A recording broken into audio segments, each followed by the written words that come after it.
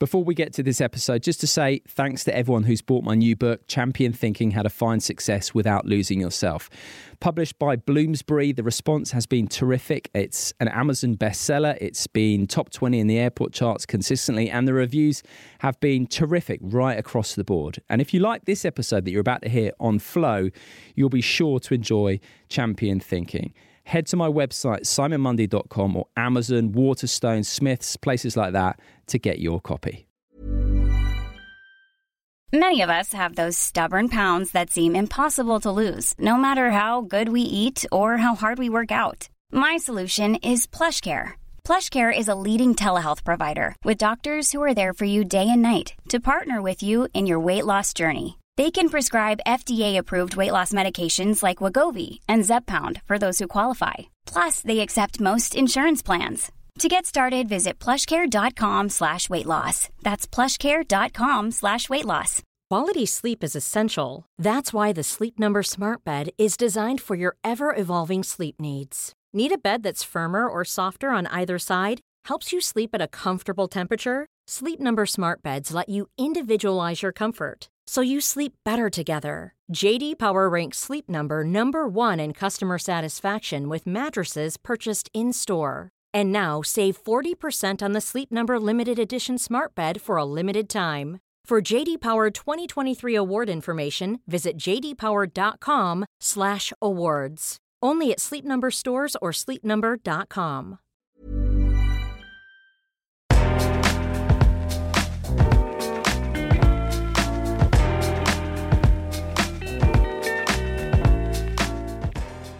Hi everyone, Simon here. Hope you are all good. Before I get to this week's guest, I have an announcement to share with you. We are changing the name of this podcast. Now, for a bit of backstory, the reason this podcast was called Don't Tell Me the Score was because it was due to go on BBC Radio 4's Today programme. And the idea was to differentiate these conversations from normal sports coverage, which focuses on things like tactics and, crucially, scores, hence the name.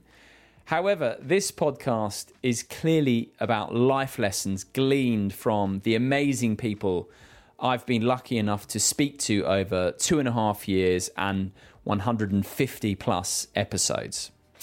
We've done some research, and what it shows us is that Don't Tell Me the Score does not explain what this podcast is all about, and can even leave some people thinking it's about, say, football, when clearly it's about life, using sport as a prism or as a window through which to explore it. So the new Ron Seal-esque title will be Life Lessons from Sport and Beyond. We'll be making the change officially in the next few weeks. Nothing else will change, certainly not the content, and you're not going to have to do anything at all. Now, do let me know your thoughts about this news. Drop me a message via my website, simonmundy.com. You might as well sign up for the weekly newsletter full of all the best nuggets while you're there. Or do let me know your thoughts on social media. I'm at Simon Mundy on Instagram, Twitter, and LinkedIn. To this week's episode now, though, with the 4-time Ironman world champion, the woman who, and I quote, doth bestride her sport like a colossus, the peerless Chrissie Wellington. Now, the theme of this episode is around trusting your intuition, but we also discuss connection, what we can learn from children, how we all have innate and intrinsic value, and much more besides. So, without further ado, I bring you Chrissie Wellington.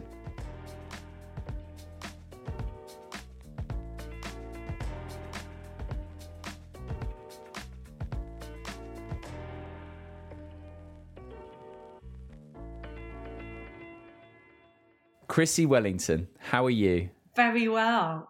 It's so wonderful to be back on the podcast. I have been crunching the numbers, and it's 2 years since you were last on the podcast, August 2019. Well worth going back and listening to that if you haven't already. That was on the BBC Sounds. You share loads of lessons and nuggets, particularly around not just surviving, but thriving during the pain of an Ironman competition, which can be related to any sort of circumstance in life. But since we recorded, I've been very fortunate to develop a friendship with you. We've spoken lots. We've put our heads together on a few projects. And this is something that I'm very appreciative of the podcast generally, is developing friendships with many of my listeners, many guests, international athletes, Olympic champions, psychologists, whoever they may be. Developing those relationships, genuine relationships and friendships, has been amazing. And you clearly, for me, fall into that bracket. I really appreciate the friendship that we've been able to develop and getting to know you. So Chrissy, the person, beyond your athletic achievements, which are legendary. You're a 4-time Ironman world champion, undefeated, world record holder. It compares with what anyone's achieved in any sport. But getting to know you, the person, your values, your humility, your kindness, your humor, just simply you, the person. That's what I'm really grateful for. Just getting to know you on a level. It is something I'm hugely grateful for. Thank you. And I really appreciate that. It's very humbling. And it just speaks to the importance of connection. And it's the one thing we've found, I'm sure we've all found really hard over the past year, is the inability to connect in a really rich and meaningful way with people. But nonetheless, we have been brought together, maybe in ways we wouldn't have envisaged, using technologies that we may not be familiar with and we're not very adept at using. I speak for myself.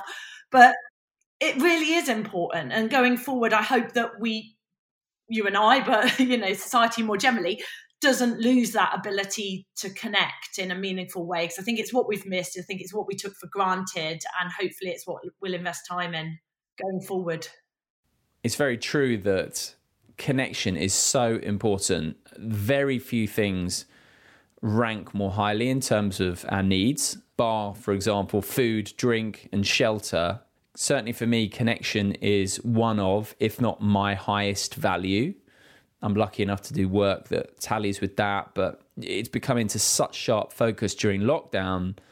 If I neglect that part of my life with people I care about, with friends, with family, then I pay a bit of a price. And so the importance of connection has been brought into even more sharp focus for me over the last 18 months or whatever, with the lockdowns and the pandemic. Has it been brought into sharper focus for you too? I think there are many different aspects to connection. So there's that connection with others, with your family, with your friends, with your work colleagues. And obviously there's been changes to that through the pandemic, and some have been incredibly difficult, being apart from loved ones and seeing your loved ones apart as well. For example, our daughter not being able to hug her grandparents. So that's been really difficult. But what it has brought me is, I think, a connection with myself. So it's given me the chance to create space for myself and to slow down a little bit and to understand a bit more about who I am, what's important to me, what I care about, what my purpose is. So it's given me that, I think, a deeper connection with myself and a deeper connection with the environment, the world around me. We moved to a small rural village in Somerset, but really our whole experience of living here has been during the pandemic. So it's enabled me to connect a lot more with where we live and my natural environment. And as someone that has spent a lot of time, like you, traveling, like many athletes, traveling all over the world, flying into different places. And that's an absolute privilege and a blessing. But it's been nice to connect with where I live. So yeah, I think in short, I've connected on many different fronts, and hopefully we'll focus on nurturing that over the years ahead. When we spoke previously, we spoke about, for example, how you tried to adapt your self-talk, and you'd struggled at times with a bit of an abusive inner critic. When you were younger, you had an eating disorder, And so for me, connecting to self is about self-acceptance. What does it mean to you? It means understanding who I am. And when I transitioned away from professional sport, that was a really challenging time because it brought all of those things into question. So I didn't know who I was, and I didn't know what mattered to me, and I didn't know what my purpose was. At least I didn't have that clarity. So for me, it's that clarity of purpose that's so important, and then underpinning that, understanding really what my values are and what values I want to live by. What would you say your values are? Humility, reliability, dependability, trustworthiness. I'd like to think I was motivational and inspirational, and we all want to try and live by those values. It's work in progress, isn't it? Yeah. And when it comes to self-acceptance, because you have obviously been driven to some degree by a little bit of disquiet at times, where are you, or how are you in terms of self-acceptance now? Because we all have things that we like about ourselves more than other parts, perhaps. But I think a realization for me has been around understanding that the rough comes with the smooth. So the good comes with the bad. And for me, it's understanding that, yes, we have those bits that we like, but also you need to give that same love to the bits that we don't like. That's been my big revelation. Where are you at with self-acceptance? I think it's been really important for me not to be as self-critical, because it's incredibly debilitating. For me, not labeling things as good and bad is really, really important. And that's something our daughters taught us. There's not good or bad feelings or emotions. They just are. Yeah, totally. And I think that's really, really important. I've learned a lot from from being a parent, and I was guilty initially, Simon, of wanting her to be perfect. And I'm really ashamed to admit that, seeing her as an extension of me. So wanting her to be happy all the time, wanting her to be very forthcoming when she met people that she knew or that she didn't know, hating it when, she'd tantrum like all children do, or cry over something that we think is totally irrational, as children actually do. And I realized that all of those emotions that she's experiencing are not good or bad, and it's not for me to judge them. They just are, and you work with them. And children are they're such great teachers. We've spoken a bit about the power of intuition, and I trust my intuition a lot. I've used it to guide me throughout my life and to step off the path at many different times. And children are very intuitive, aren't they? And instinctive. And I think we can learn a lot from that, because I think our intuition is very, very powerful. And there can be kind of paralysis by analysis, as my old coach used to say. You overthink everything, but inside, if you give yourself a bit of space that maybe we've had over the past year, some of us, not, obviously not all of us have been that fortunate, but if you have that space, that quiet, you intuitively know and instinctively know what is right, and I think children do that too. Absolutely. And as you know, I'm a big believer in what children and babies and stuff can teach us. And we've spoken about this before in terms of Esme, your daughter, just being. She just is. And that's enough. And I think we sometimes lose sight of the fact that just being is enough. And I think, that's perhaps something we'll come back to. And you touched... Just being in terms of the way she acts, but just being in that moment. Yeah. You know, she is present in a way that I envy so much. You know, they're just present. They're not thinking about what are they going to cook for dinner tomorrow. No, have I taken the meat out the fridge? What did I say at the party wrong last night? Nothing like that. Exactly. They're not. They're just looking at that ladybird or that leaf or that beetle, or, you know, crying over the cut on their knee. And so, yeah, that ability to be present. And you think, as an athlete, that's one of your key skills. If people say, you know, how do you cope with pain? How do you cope with comfort? I say, well, I'm very much in the moment. You segment the race or the training session down, and you very much focus on the moment. And I'd like to think that I was good at that, but sometimes I'm really not. Really. Yeah, of course, right? And certainly not as we get older. But so just to go back to the child analogy again, so, you know, like you say, children are naturally very present. They are. I would say they are, and they're aware.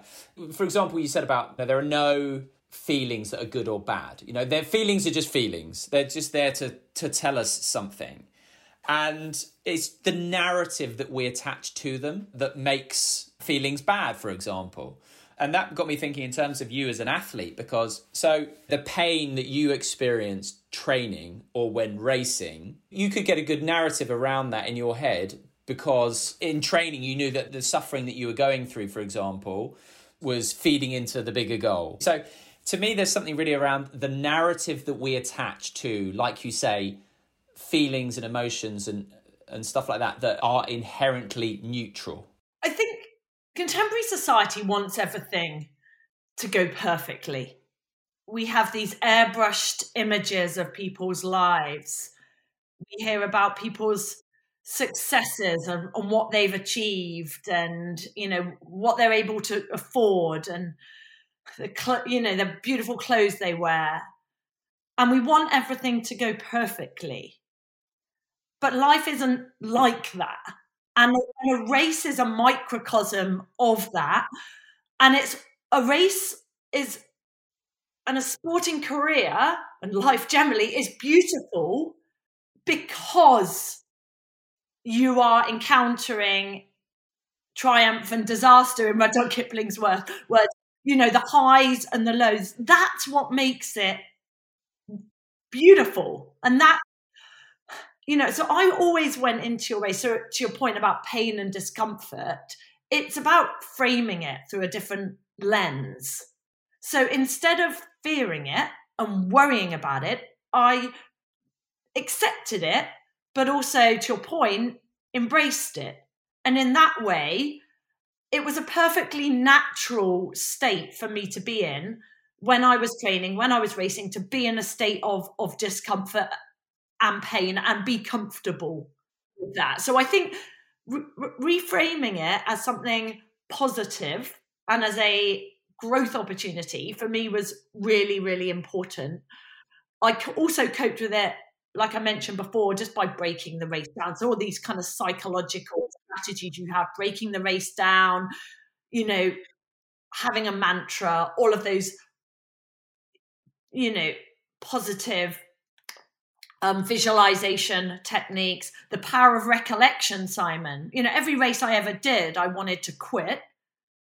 And so I recalled those moments in the next race, and obviously knew that I was able to override the feelings, or that they were ephemeral and wouldn't last.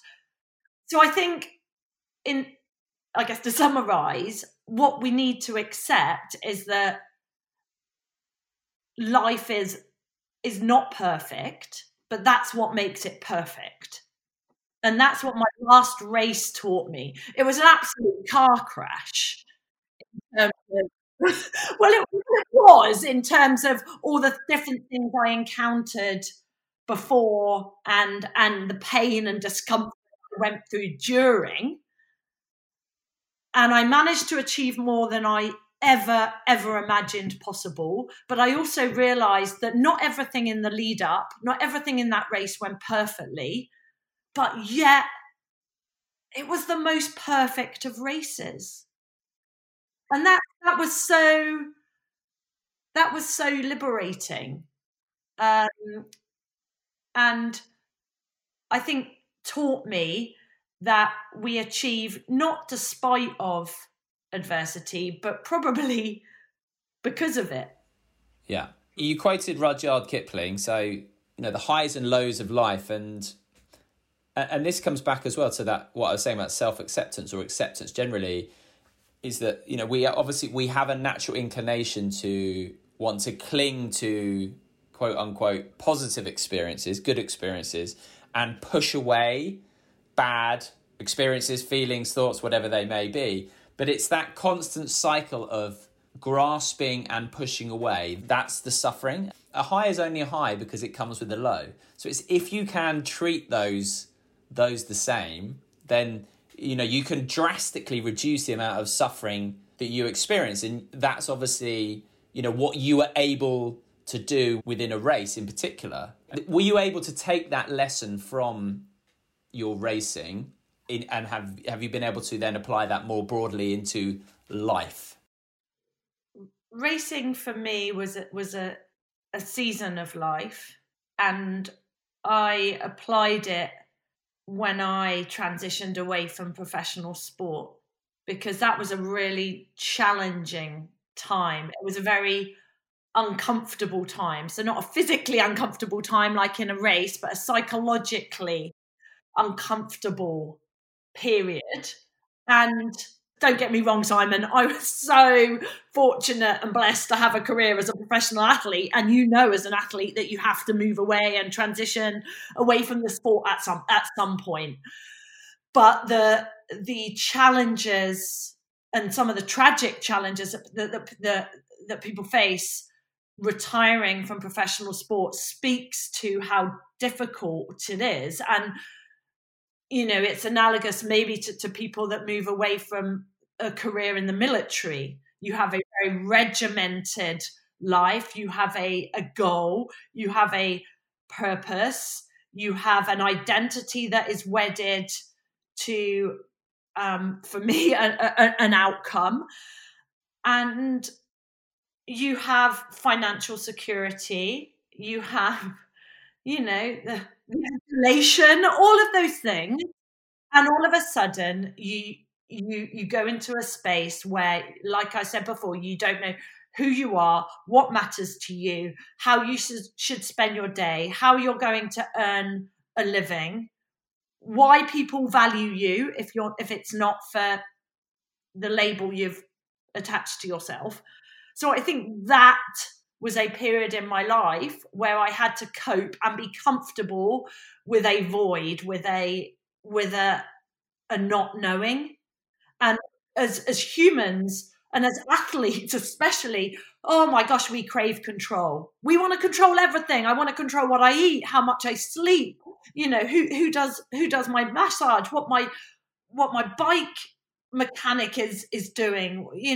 I want to control the minutiae. I want to control everything, but yet you can't. And I felt very out of control when I transitioned away from sport.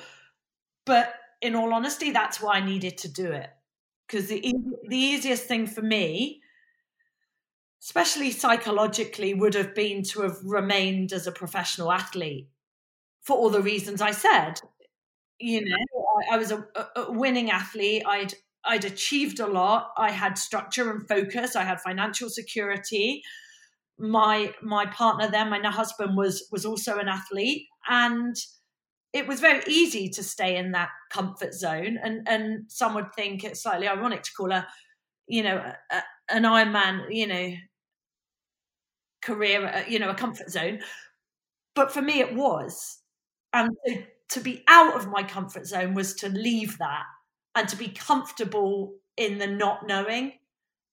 And I think we shy away from that, don't we? Because we want that certainty, and we're afraid to step off the path. We want cast iron guarantees that if I leave this career, I've I can achieve this in my next career. Or if I achieve this relationship, I'll meet someone else. And sometimes life isn't like that. And I've stepped off the path and I've stepped into the unknown. And that's, in retrospect, where all the incredible opportunities have arisen and where all of my growth has taken place. So stepping off the path for me into the unknown, whilst uncomfortable, has been really, really important. Yeah. Certainty, I mean, is an illusion. We don't know what's going to happen half an hour from now, really, let alone tomorrow or next year or whatever. I mean, the last year's really sort of proved that.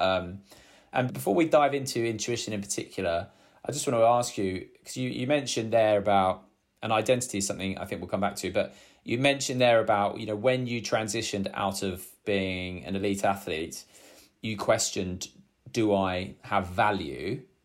And I know, obviously, you were very academic at school, and you said that you felt like you needed a label to validate that academic success, which is what led you to initially pursue a career in law. Do you think now that you understand that your value is innate? And we've spoken about this with Esme, she doesn't have to do anything, or any child doesn't have to do anything to have innate value. And yet often as we get older, we lose sight of that fact. But are you in touch with that innate value in yourself now more or not? I understand with clarity what my purpose is. I'm increasingly understanding what my value is as a person. But I think it's work in progress for me. It was a really important point in my life where I realized that I wasn't living a life that was authentically me, that I'd lost sight of what actually mattered to me. And you mentioned me transitioning away from that focus on law, and it was, that was quite the inflection point, I think, because like you said, I'd achieved my academic goals. I'd signed for a law firm in London, and I went traveling, took a gap year prior to starting my law conversion course and then starting work. And it was in Africa that I saw things that inspired and troubled me in equal measure. You see the beauty and you see the absolute abject poverty, but it ignited this fire in me and precipitated a lot of questions. And I spoke to a friend that I'd made in Africa, and she said something quite profound, and it was, Chrissy, look deep inside yourself and work out what your passion really is. And I hadn't done it, Simon, because I, as you mentioned before, was following a path that was expected of me. And I wanted the label, I wanted the validation, but I wasn't living my authentic life. And so I did a lot of introspection at that point, and that was the first time, I think, in my life I'd stepped off that path, and instead of going into law, did my MA in international development up in Manchester, and that was really, really important, and a really important lesson to me about living authentically, and rather than doing what was expected, living a life that I felt fulfilled my purpose. Ryan Reynolds here from Mint Mobile. With the price of just about everything going up during inflation, we thought we'd bring our prices down. So to help us, we brought in a reverse auctioneer, which is apparently a thing. Mint Mobile Unlimited Premium Wireless. How to get 30, 30, bit to get 30, bit to get 20, 20, 20, bit to get 20, 20, bit to get 15, 15, 15, 15, just $15 a month? Sold! Give it a try at mintmobile.com/switch. $45 up front for 3 months plus taxes and fees. Promo rate for new customers for limited time. Unlimited more than 40 gigabytes per month slows. Full terms at mintmobile.com. Many of us have those stubborn pounds that seem impossible to lose, no matter how good we eat or how hard we work out. My solution is PlushCare. PlushCare is a leading telehealth provider with doctors who are there for you day and night to partner with you in your weight loss journey. They can prescribe FDA-approved weight loss medications like Wegovy and Zepbound for those who qualify. Plus, they accept most insurance plans. To get started, visit plushcare.com/weightloss. That's plushcare.com/weightloss. Quality sleep is essential. That's why the Sleep Number Smart Bed is designed for your ever-evolving sleep needs. Need a bed that's firmer or softer on either side? Helps you sleep at a comfortable temperature? Sleep Number Smart Beds let you individualize your comfort, so you sleep better together. JD Power ranks Sleep Number number 1 in customer satisfaction with mattresses purchased in-store. And now, save 40% on the Sleep Number Limited Edition Smart Bed for a limited time. For JD Power 2023 award information, visit jdpower.com/awards. Only at Sleep Number stores or sleepnumber.com. Yeah. Last thing on this, and that, excuse me for hammering the point, right? Because like I've said to you before, we had that chat, right, about Esme just being, right? So she doesn't have to do anything to have innate value, right? She doesn't even need to have a purpose to have innate value in your eyes. Is that true? That's true. So my point, I guess, is our inability as we get older to turn that same view round on ourselves. Because I totally get your point, right, around purpose and values, and I think those are fundamental to, you know, growing to be the person we want to be. But at the same time, I think you need to have that understanding that whatever you do, whatever you achieve or not, that innate value is innate. It's a birthright, you know, and I think it's so obvious when a child is born that is the case. And, you know, you see it in your daughter as clearly as anything, but then it's turning that around on ourselves that sometimes we lose touch with. And I guess that was what I was getting at. Any just quick thoughts on that?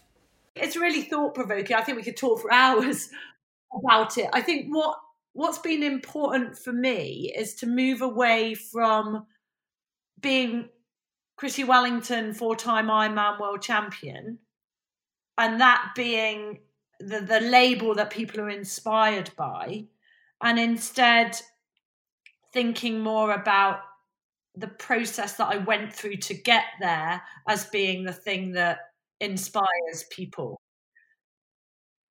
So I'd hope that maybe, yes, people are inspired by that by that label and that title, but hopefully they're inspired by, you know, the integrity or the enthusiasm or the hard work or the drive or the dedication or you know, all of those things. So I've tried to focus on that and realize that I can touch people not so much from having that label, but from the way in which I do things, if that makes sense.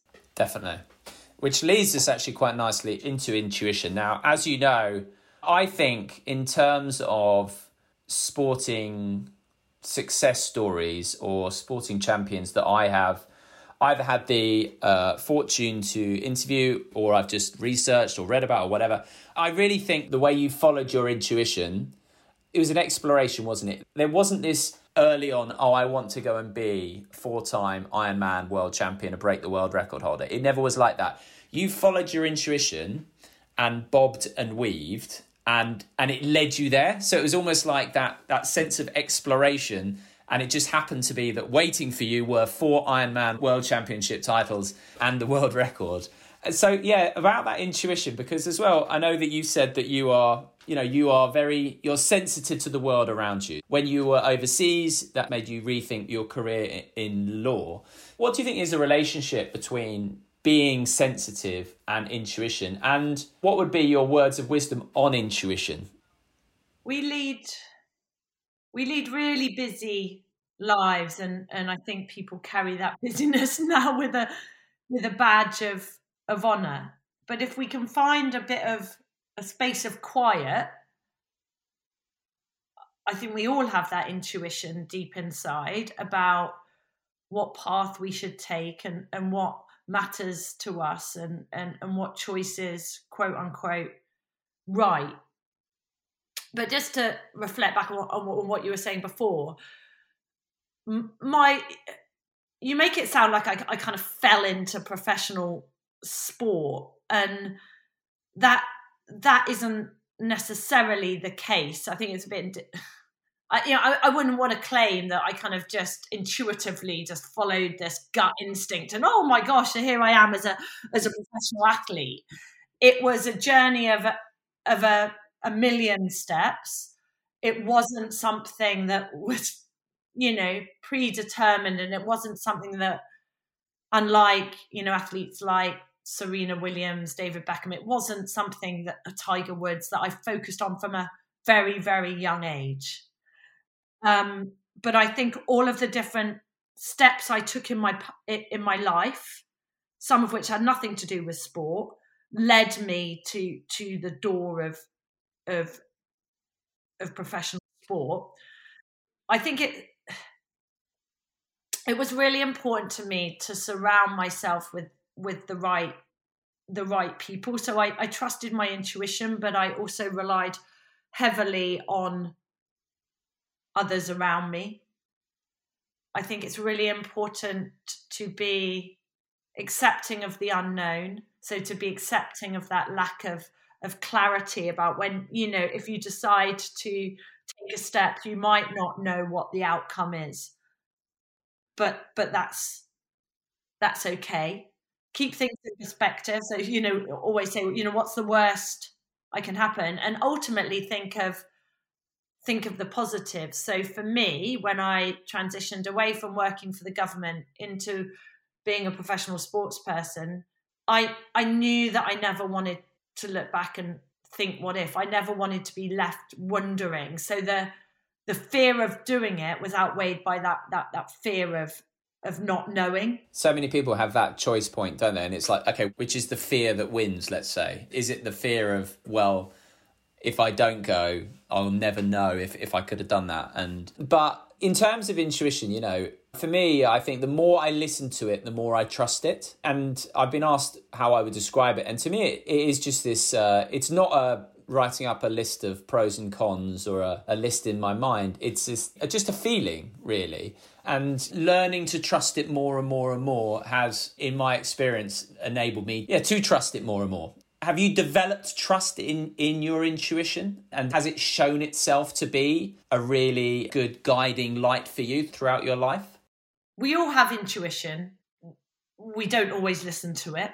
I've tried to do that throughout the course of my life. I think there are times when I haven't, and I've regretted that. So I knew intuitively that law wasn't right for me. I knew intuitively that working in international development was. I knew something was calling me to go and live and work in Nepal. Even though we were just about to assume the presidency of the G8 and the EU, and my job would, I would have assumed a lot more responsibility in my job. I just knew intuitively I had to step off the path and go and live and work in Nepal. Again, as a professional athlete, I was scared about that, for many, many different reasons. But again, did that. And again, when I moved away from it, intuitively, I knew that it was the right point for me. But, there are times when I haven't listened to it. For example, so I wrote my autobiography in 2010 and 11, and kind of was published in 2012. And we were looking for someone to write the foreword for that, and wanted it to be someone high profile because I wanted to get my autobiography into as many people's hands as possible. Not, for financial reasons, but because I just felt that it was I hoped it was a really inspirational story that could touch lives and inspire people. And so I wanted someone that had a high profile that would capture the public's attention. And I was asked by the publisher whether Lance Armstrong would be an appropriate person to write a foreword. And I had known, obviously we all know of Lance, but knew how to get in contact with him through a friend of a friend, and so did so. And Lance Armstrong used to be a triathlete when he was a teenager, and then, you know, moved into cycling. And I approached him about writing the foreword, and he wrote the foreword, and it was published in my autobiography. And intuitively, I knew, Simon, that was the wrong decision, because I instinctively knew that his values didn't match mine. And at that point, we didn't know of his past, but I think deep down, like many people, we suspected that he wasn't racing with integrity. And I think deep down I knew that. And I was blinded by this desire to maximize the reach of the book. And maybe not pressurized by my publisher, because I made the decision and the responsibility was mine. But it was a lesson to me that I needed to trust in that instinct and that intuition. And it's, you know, obviously I can't undo that decision, undo that choice, but I do now, going forward, trust in that little inner voice. And it sometimes comes before you've done all of the pros and cons lists that you see. So before you even do that, and someone gave me a piece of advice, you know, when I don't know what decision I was trying to make. They were just like, just make a decision. If it's A or B, just make a decision to go to B and see how it makes you feel. And see what that emotion is. And if it feels wrong, you know that that's not the right path. And that I don't know, that's always struck me. And I've used that a number of times, because we all have that voice. We all know what aligns with our values and what really matters to us and what is instinctively and intuitively right. But sometimes we don't listen to it. Yeah, I completely agree. Even down to simple things like lots of people get in touch with me to come on Don't Tell Me the Score. And generally speaking, I've always listened to it. And there's been once or twice I haven't. And I think I've learned that it tends to be right, you know. And like you said, it does come before pros and cons. I think you can write pros and cons to the cows come home. And you use the word, actually, knowing. So we all have it, and it's just a question of having more faith in it and trust in it and allowing it to show you that actually it can be trusted. Anyway, let's move on, because time pressure is slightly against us, and there's two more things I want to talk to you about. First of all, I just want to quickly talk to you about your coaching, and we've spoke about something that comes up a lot is the difference between training in sport and the training in real life. So Clive Woodward talks about teacups, so thinking correctly under pressure.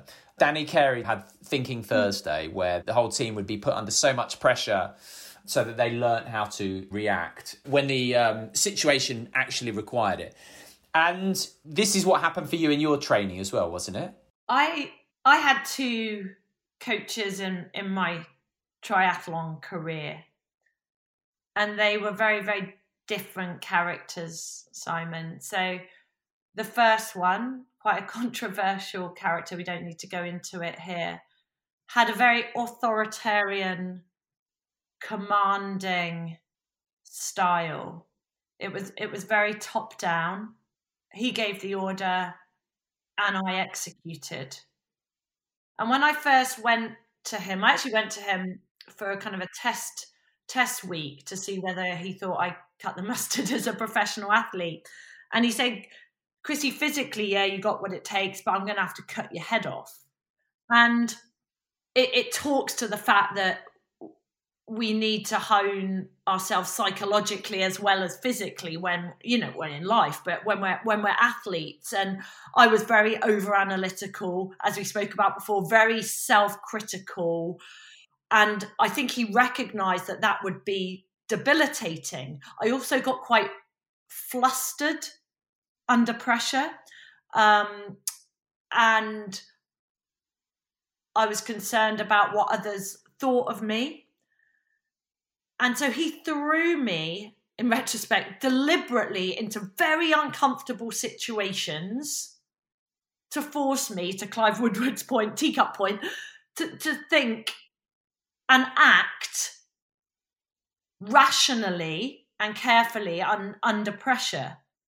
And that was what I needed to work on. Yeah, I could, annihilate myself physically, Simon. Honestly, I had all this, the drive and determination, but there were other things I didn't quite have a handle on. So he put me in very uncomfortable situations. He engineered uncomfortable relationships between myself and my teammates. He put me into races where I questioned his rationale.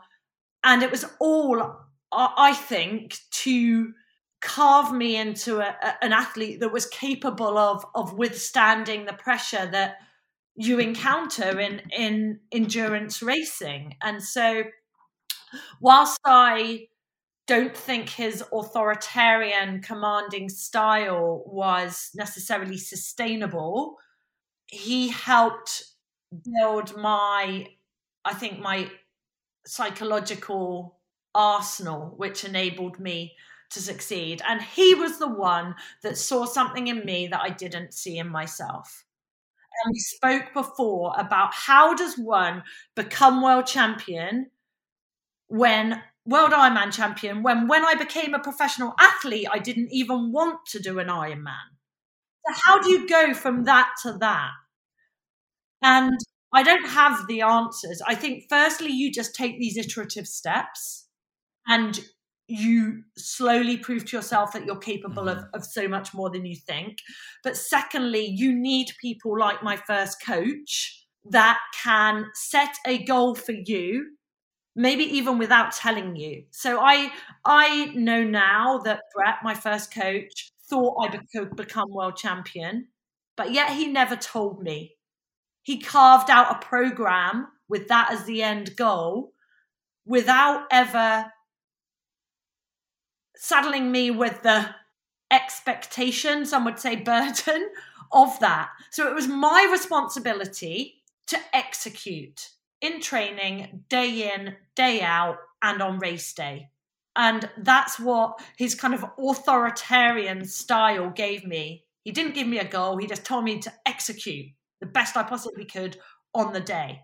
Whilst it was empowering in a certain sense, I don't think that top-down relationship was sustainable. And I moved coaches. I went to my second coach, Dave Scott, who is an extremely successful Ironman athlete in his own right.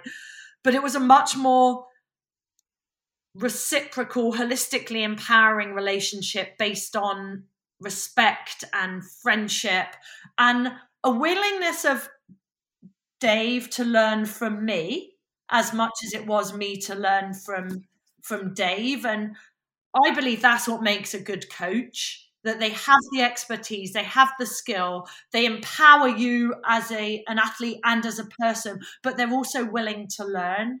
And that was really important. And that's what Dave gave to me. So I can compare and contrast the two styles of coaching, and both enabled me to achieve success. I think I know which one I prefer in the longer term. Yeah. But the one thing I guess that Brett definitely did do was put you under pressure intentionally to enable you to be able to cope with pressure when it counted. Like you said yourself, like you were there, your determination to run yourself into the ground was there, but the pressure part got to you. But he put you in those situations and grew that particular comfort zone. And I just think there's a lot to be said for putting yourself in uncomfortable positions, because that's the only way they are going to become comfortable. And he also liberated me from that self-criticism and self-flagellation because life was very simple under him. He gave me the training session. I executed, did the best I could. I drew a line under it. So there wasn't space for me to reflect on, was it good? Well, I didn't do this right. I didn't do this right. I wasn't very good at this. It just was. And then you move on. And I follow the next order. So in many respects, he helped me quieten that voice. The chatter, yeah. The constant kind of critical banter that... Now, I want to talk to you. I want to finish off by talking about one of your latest ventures. So you dipped your toe back into the world of being an author again. So 2 new books out. You're So Amazing and You're So Strong. And these are books for children, right? So to really empower them. So just in a nutshell, because this does come back to really your values. And also, I think it links nicely with what we were saying about what we can learn from children. And as children age, they can sometimes lose sight of that intrinsic value that is innate.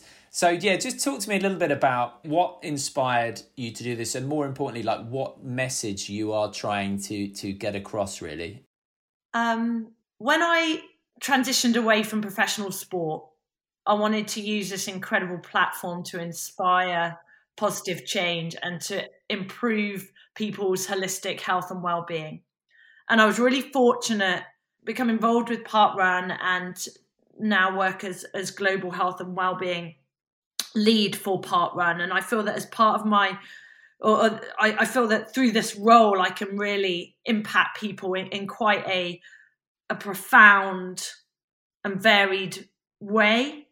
But I also wanted another channel to impart some of the key life lessons that I've learned and that I'd hope to impart to our daughter.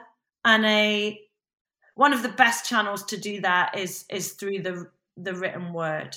And so last year I became connected with Susie Bush-Ramsey, who was an amazing international track and field athlete in her own right, and had established created a mindfulness program called 7 Simple Steps.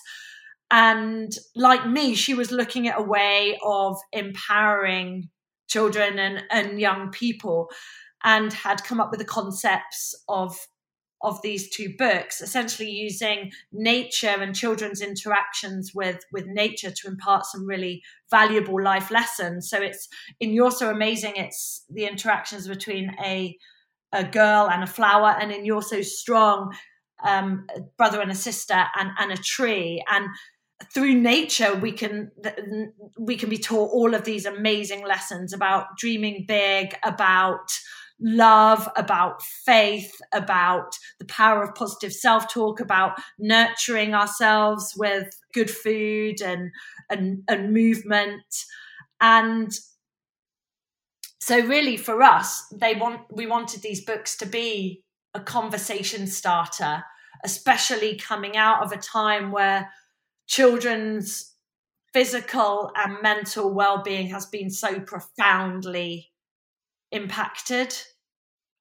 So what we hope is that these books inspire and encourage not only children but also adults to take simple steps to look after themselves, to take care of themselves, and to be empowered to be the very best versions of themselves. Chrissy, eloquent, beautifully put. I take my hat off to you for everything you've achieved, but particularly as well this latest venture of yours. I think it's, like you say, children have really been affected, I think, by lockdown. You know, we've got a 6-year-old and I've really noticed it. And actually, a little exercise we do last thing at night, and I've mentioned this before, but I think it's worth mentioning again, is we've started doing, you know, something that made you happy, something that made you sad, something that made you worried, something that made you excited. And so she started learning the language of emotions, and it's been really, really powerful. But I just think, yeah, like you say, for a group that has had so much of their life taken up by what we've all gone through over the last year. I really think what you're doing is very admirable, very important, and I'm proud of you yet again. So I will leave it there. Chrissy, thank you very much for coming on. Like I said, I'm a huge fan of yours as an athlete and as a person, more importantly. So just lovely chatting as ever. Thank you so much for having me on.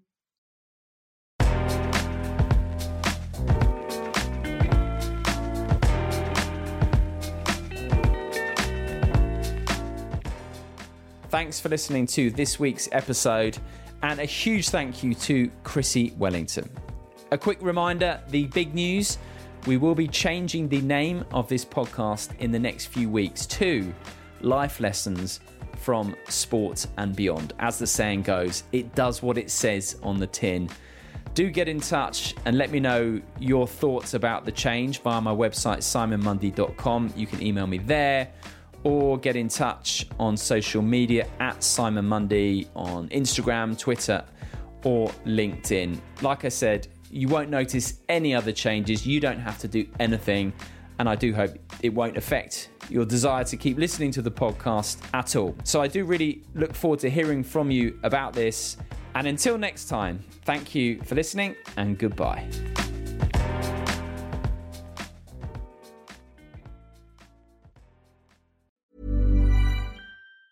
Even on a budget, quality is non-negotiable. That's why Quince is the place to score high-end essentials at 50 to 80% less than similar brands. Get your hands on buttery soft cashmere sweaters from just $60, Italian leather jackets, and so much more.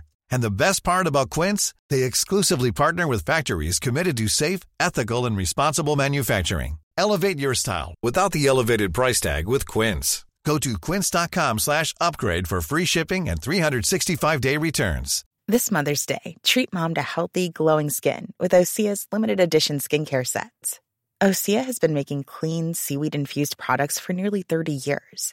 Their advanced eye care duo brightens and firms skin around your eyes, while the Golden Glow Body Trio nourishes and smooths skin all over. Go to OSEAMalibu.com and use code MOM for 10% off your first order site-wide.